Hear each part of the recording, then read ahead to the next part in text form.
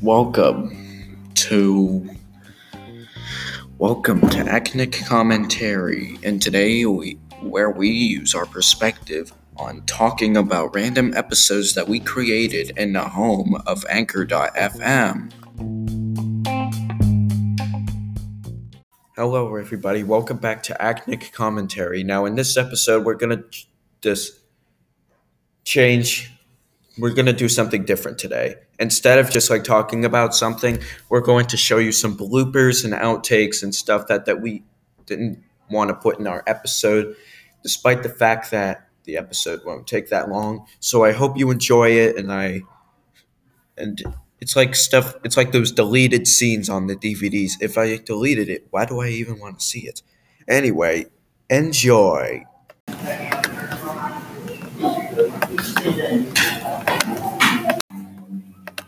Man, I'm so low on money. I really want to buy myself a new computer because my old one is so slow. But how can I earn money?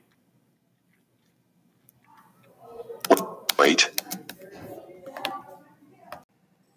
Hello, guys, and welcome back to Acnic Commentary from President's Day. How's your President's Day? Did you celebrate one of the President's Day's birthdays? Well, actually, President's Day is about